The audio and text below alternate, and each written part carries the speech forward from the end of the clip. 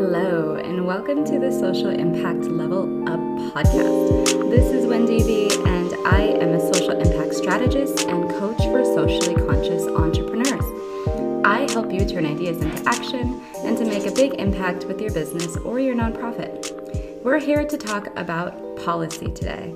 I am also a policy expert, and one of my favorite activities is to dig into the question, where is the money coming from? And that is what we're talking about today. I am giving you a preview of a live that I did through this podcast. You can access the slides in the show notes, or you can find the live and the video on YouTube. I'll link both below. I want to tell you first, it's important for us to know where our money, our tax dollars are going, and to access them at the local level if we need them. If it's possible for us to build partnerships, to collaborate, and to make sure that that money goes to the right places. So here's my episode where I explain what's up with the federal budget. I hope you enjoy, I hope you learn, and if you have any questions, reach out. Hi, I'm Wendy Bliss, and I am a coach for socially conscious entrepreneurs. I help you understand how to make an impact to your business or your nonprofit, and how you can help others and you can change the world. This is my update on what is up with the federal budget. We just had the appropriations passed Congress, and we know now that a lot of money is going to be coming out from the federal level. This update will tell you where that money is, what is an increase to expect new grant money, and where you can look for those funds. So if it is a different federal agency than you normally would look, I give you a clue about where you can find it. This is all about making sure that you can do good work in your communities and we can make the country and the world a better place. So what is up with the federal budget? It is called Consolidated Appropriations Act of 2022, also known as House Resolution 2471. I spent about 14 years in the federal government helping nonprofits and businesses to scale and build infrastructure and to better use federal funds in the most efficient and effective ways. So House bills and appropriations and all of these policies are things that I had to analyze for years and years. And part of my federal role and understanding is how to bring these funds out to the public so that people like you can actually receive these services. So that is my specialty. That is why I'm here teaching you this today. And we're going to learn a few basics. So first, the appropriations process. Congress and the budget, President sets the budget, Congress has the appropriations to tell you what are these funding amounts that are going to be allowed in the budget. So they have to come to an agreement of sorts. And then they send that down to the federal agencies. So we'll go more into this process in just a second and the timing of it. But what I want you to understand is that the top level is the federal agencies and Congress and the president. That then comes down in a couple of different ways. There's regulation functions that the government does. That's the regulatory side. There's also this funding side. The funding side has block grants and discretionary grants. Block grants work where the states receive big pockets of money, big portions of money directly allocated from the federal government related to the population size of that state. Discretionary grants are grants that people can apply to if they're eligible, whether it's a business, a nonprofit, a university, a state, a local government. All of those different types of entities are eligible for discretionary grants. Now that money then goes to the state and the local funding level. Now local funding, like I said, could be a local government, a city government, it could be a nonprofit, it could be a faith-based organization. There's lots of people who actually qualify for federal funding. So once the money goes down to the state and the local level, it then gets funneled out in the form of services. That's where we see things like roads being built, housing for the public, homeless services. A lot of things we'll talk about today come out to the public through these different mechanisms. And that's why it's really important for us to understand as tax-paying citizens how this all works.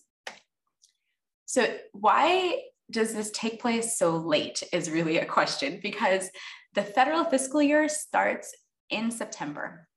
That means from September till now, we can't give any money out. We don't know what's going on yet. We don't have a commitment from Congress that this money can actually be spent. So to the best of their abilities, the federal government and the agencies actually just keep things going. They keep the lights on, they keep the money going, and they make sure that things are still working in this country for this period. What really would be ideal is if all of this budgeting stuff that I'm about to teach you happened before the end of September, when the fiscal year ends from the previous year. If that happened, then we would, from the beginning of the fiscal year, know exactly how much money we have to work with. But of course, that's not how it works. What we have instead is a process where the budget is not available for agencies to actually work with or use or give money out until about this time every year. This is March 17th, it's St. Patrick's Day. I'm here wearing my green. And the budget didn't get appropriated from Congress until March 8th this year. Typically, the president will put his budget out in February, then Congress will do their Appropriations Act before mid-April, and then there'll be a process between the Office of Management and Budget and the federal agencies, where they will then sort out exactly how much money is going to be used from the appropriation for which purposes. So this is where the appropriation gives you subtotals around all of these different things that are priorities for our country. But then the Office of Management and Budget and the federal agencies go forward and they do the actual physical allocating of the funding to the different types of priorities that we have. And that includes programs, services, research, all kinds of things that the federal government funds. That money then goes out to that level that I was talking about in the previous slide. This is where the states, the counties, and the public actually have the ability to get access to some of this federal funding. So this is where it's really, really important for us to understand this process, because by the time it comes down from the federal government, we're now talking about the spring. So this is the time when discretionary grants are available. And this is why it's extremely important for those of us who are looking for discretionary funding, who want to have government funding, to know that this is our time period to look for it, which means this is our time period to go on grants.gov and to see what is actually available for us. So that is public, could be nonprofits, it could be faith-based organizations, it could be small businesses or minority-owned businesses. So many places are actually eligible for federal grants and may not even know it. So you want to go to grants.gov, you want to click the type of organization that you are and see what is currently available for you. What does this mean for all of us? All of us tax-paying citizens, we have to really understand how this money is going to come and that it is now available, because we might be expecting services to be provided, but those services might not be here for us in our communities because the money isn't here yet. But now that the money is available from the federal budget, we should definitely be expecting to have high quality services and to make sure that those services are actually getting to the people who need them and that they're meeting the needs that those people actually have. What is in the budget? This is an excellent question. The president has priorities that they set every year in their budget. And this president, President Biden, has some really cool priorities. He is interested in helping Black families with the maternal health crisis, ending racial disparities in access to care and healthcare, gun violence and to community violence interventions and prevention, addressing racial gaps in homeownership. There's a lot of equity in this priorities, undoing segregation that's been caused by our infrastructure in our country, affordable housing for communities of color. I also need affordable housing. Holla, President Biden. Universal pre-K, which is awesome for our 3- and 4-year-olds, investment in high poverty schools to make sure that our education is also equitable, 2 free years of community college for dreamers, investment in college and universities that advance underrepresented students, teacher shortages, addressing all the issues that we have with the education system around supporting teachers, workforce development, and ending the digital divide. And then, of course, helping minority small businesses. That is me and probably a lot of you. So this is awesome to hear that this is a priority for this administration. Key word here is equity. If you are someone who's working in the equity space, or you are someone like me who is an equity warrior, these are the types of things that we are super excited about to see in the area of housing, labor, education, justice, all of those places where we need to have equitable spaces. We're seeing an investment from this administration, and it's super cool. Education and children's services. So this is where we're going to go through all of the different funding streams that are available in the federal budget, but I'm telling you about the ones that are going to have an increase, because that means that likely there'll be new grants, new awards, and new money and new programming that will be coming out to the local level based on this funding. So when we are thinking about how to use our money and how to access federal money, we should be looking in these places and these types of opportunities so that we can actually start providing these services for our communities. So here's a few to pay attention to related to education. We are going to be investing in early childhood education, community and health services, special education, approaches to whole child education, violence prevention, and the holistic needs of children, youth, and families. These are grants that are either from the Administration for Children and Families or from the Department of Education. So you'll see things like Head Start, the Community Services Block Grant. Those are at the Administration for Children and Families. You also see additional money for domestic violence prevention at ACF as well.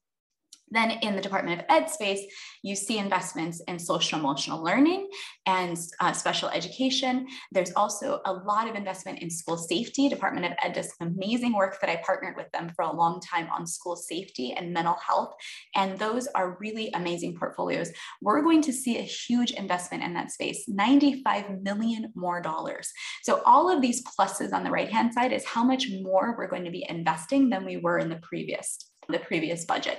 So our total budget for the Head Start program is $555 million. Community Services Block Grant is $755 million with a $10 million increase. Special education is $4.5 billion with a $444 million increase. Social emotional learning, $82 million with a $15 million increase. School safety, national activities, $111 million total. I told you that was $95 million of more investment.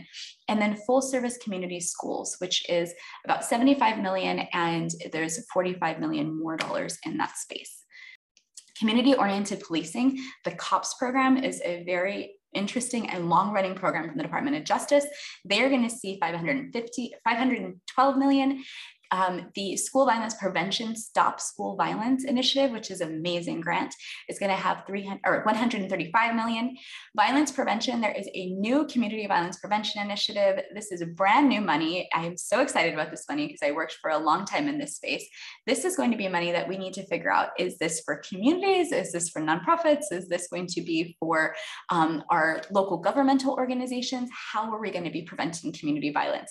And we have $300 million new dollars that are going to be coming out for this purpose. So it's really, really exciting. Domestic violence, Family Violence and Prevention Services Act, I said that's at ACF. This is going to see a $200 million budget with a $17.5 million increase. Health is 3 slides long, so stick with me here. There's a lot of health funding going on, but it doesn't all come from the same organization. So I'm going to go through each of these line items and tell you where this money is at. In public health, in CDC, we're going to see a big investment that's related to COVID-19. So COVID taught us a bunch of things. It taught us that our infrastructure was not adequate. Our data and analytics were not adequate. It taught us that we were not prepared for a public health crisis. So that is where CDC is going to be investing. And also, because the pandemic was a global health crisis, we are also going to be investing in global health. So our public health infrastructure will have $200 million of new money. Our modernizing our data systems is going to see an increase of about $50 million, which is probably not enough to do what we need to do. But public health emergencies and having funding for public health emergencies is going to have a $20 million increase. And like I said, global health will have more money, $54 million of an increase. Mental health, there's a huge investment by President Biden in mental health. That was one of his priorities in the State of the Union. So our mental health block grant, which is the grant that goes directly to the states to provide mental health supports for communities, that is going to have a $288 million increase, which is huge. Project Aware is my baby. It's the program that I created when I was at SAMHSA after Sandy Hook, and it is for mental health in schools. It is a state and 3 local education agencies or school districts, and they come together to provide an amazing amount of supports for our youth and children in schools, and to make sure that their mental health and their development is actually going to have them yield a healthy lifestyle and a healthy lifetime, and really give them the supports that they need in schools. So Project Aware, awesome program, $13 million, which will get us about 3 more grants to 3 more states than we already had funding for before. The National Child Traumatic Stress Network, they do an amazing amount of work around child trauma, understanding child trauma. There's tons of resources on their website, and they are going to see a $10 million increase, which is very cool for their network. We also have some new money, $10 million, that is going to help us with mental health crisis response and partnerships. This is to help create additional behavioral health crisis teams at the local level. And that will be really wonderful also on the other side of that, violence prevention and intervention strategy as well, because sometimes we know that this ends up resulting in police and other people responding to mental health crisis rather than behavioral health providers. So this is going to kind of fix that issue or help fix that issue. We also see investment in substance use treatment and prevention. So substance use treatment, the cool place that I really wanted to highlight was that there's going to be money, $2 million extra for pregnant and postpartum women. And then also in the strategic prevention framework, which is a grant that helps people to understand how to do prevention at the state and local level.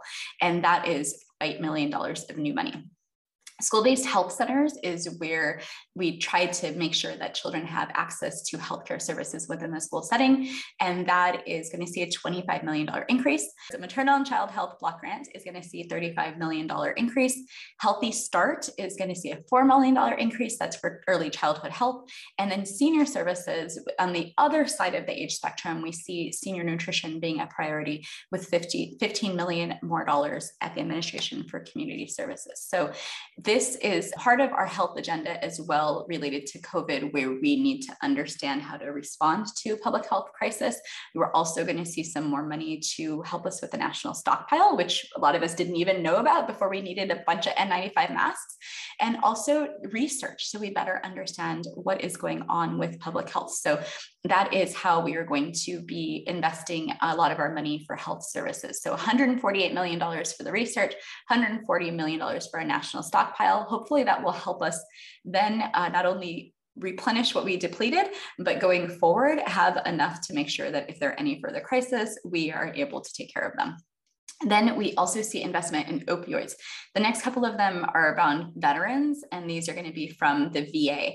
So there's opioid abuse prevention grant of $149 million of extra money, gender-specific care for women. And we know that in the veterans and the enlisted women have very few, if not enough supports. They don't have enough supports.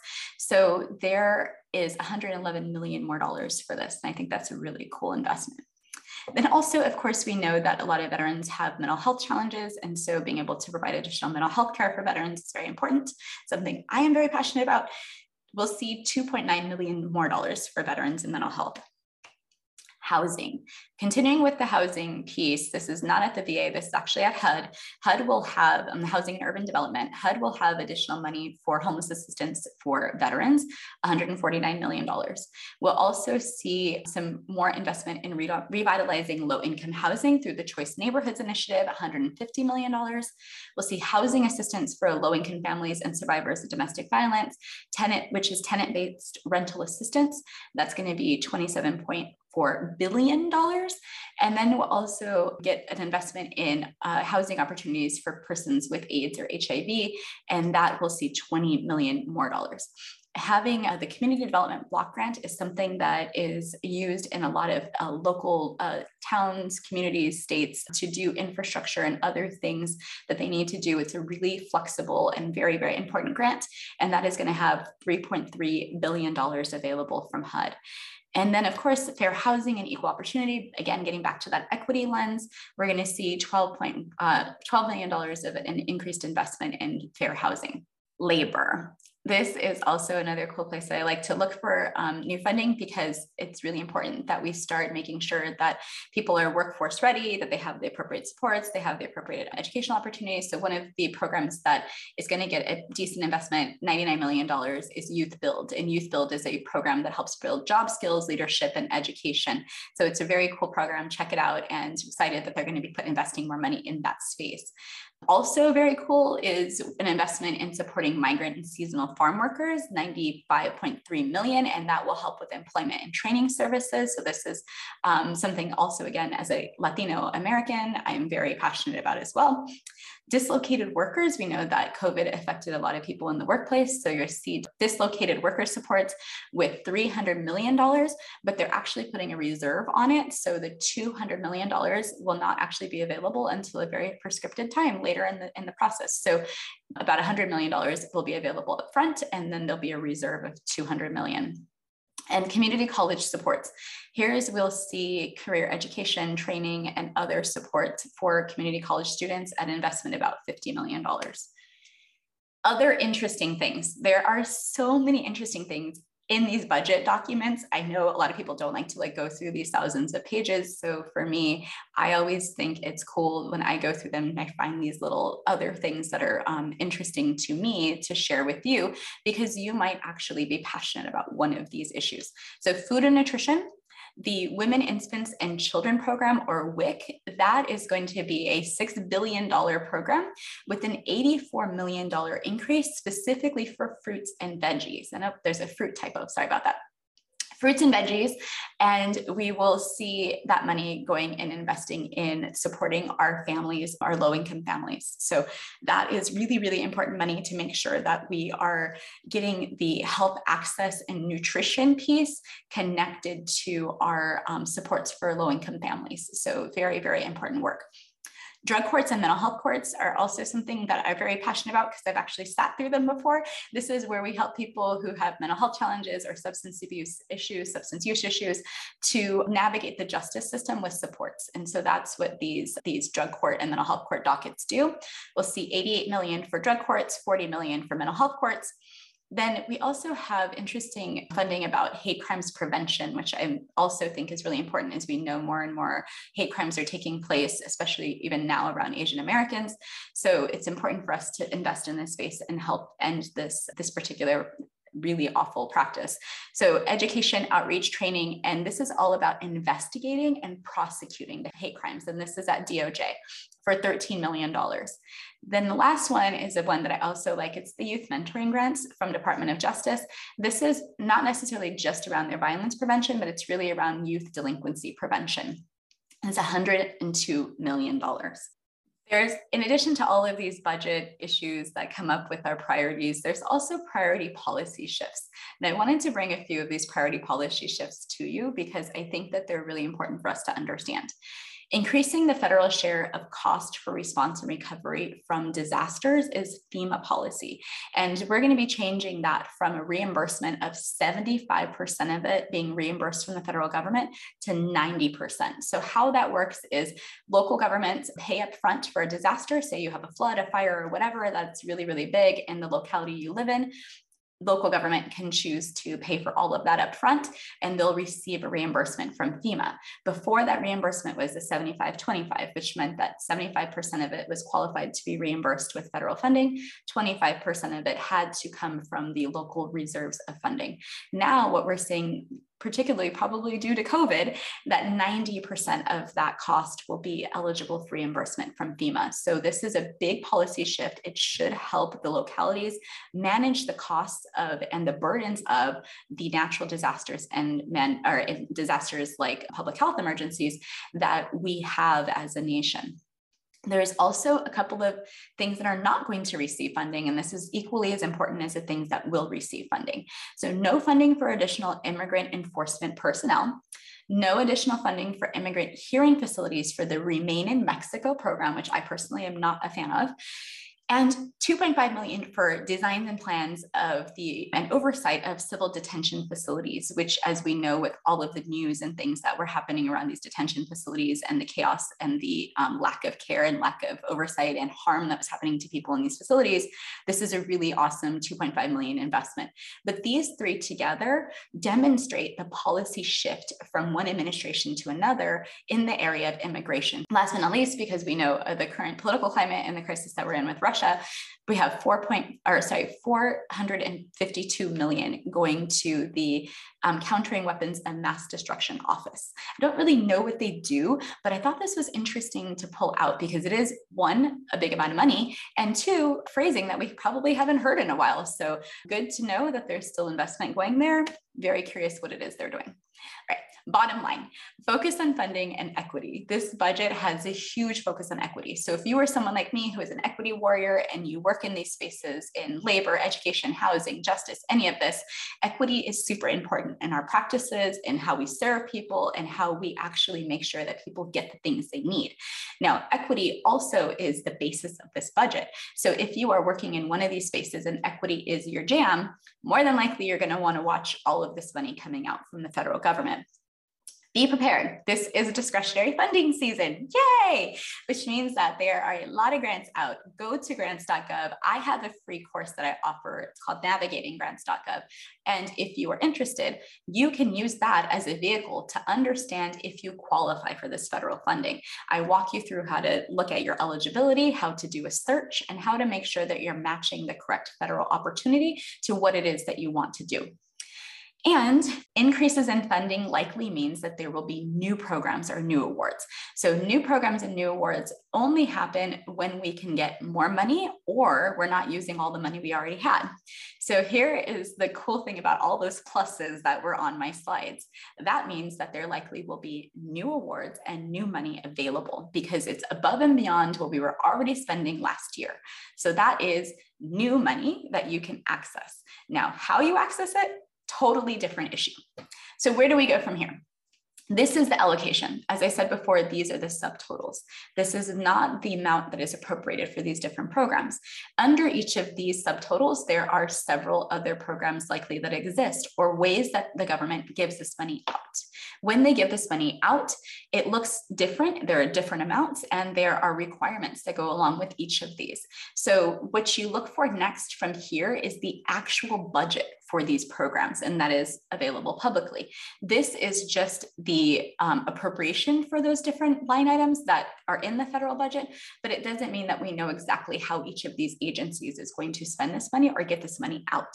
So for example, even in some of our Project Aware type grants, not all of that money has to go directly to grants. It could go to technical assistance, it could go to evaluation, it can go to other things. So not all of this money will come directly out in a way that we can receive as discretionary block grant funding.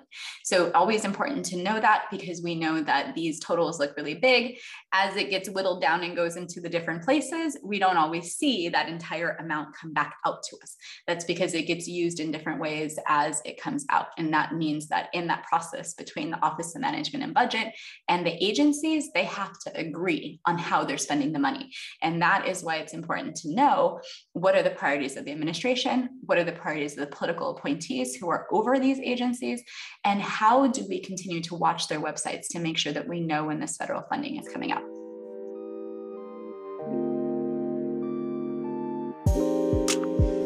And there you have it. My explanation of what is going on with the federal budget right now.